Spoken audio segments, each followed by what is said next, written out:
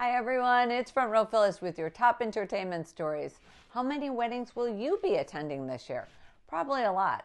According to a new study, it estimates over 2.5 million weddings will take place this year, the highest number since 1984.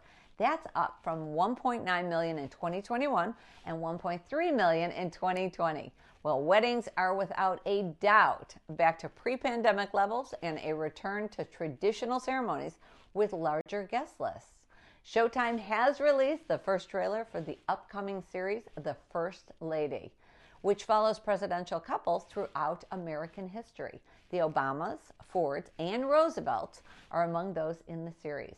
Viola Davis will play Michelle Obama, Michelle Pfeiffer as Betty Ford, and Gillian Anderson as Eleanor Roosevelt.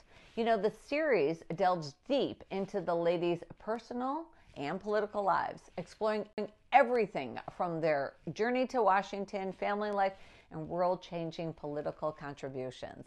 The impact of the White House's women will no longer be hidden. The series premieres on Sunday, April 17th. Well, big news in the music industry. The return of Tears for Fears, the English pop rockers who had hits in the 80s with such songs as Shout and Everybody Wants to Rule the World, have reunited after a turbulent split in 1991. The two didn't speak to one another for 9 years, but they are about to release their first album in 17 years and embark on a U.S. tour. We cannot wait to see them here in the United States.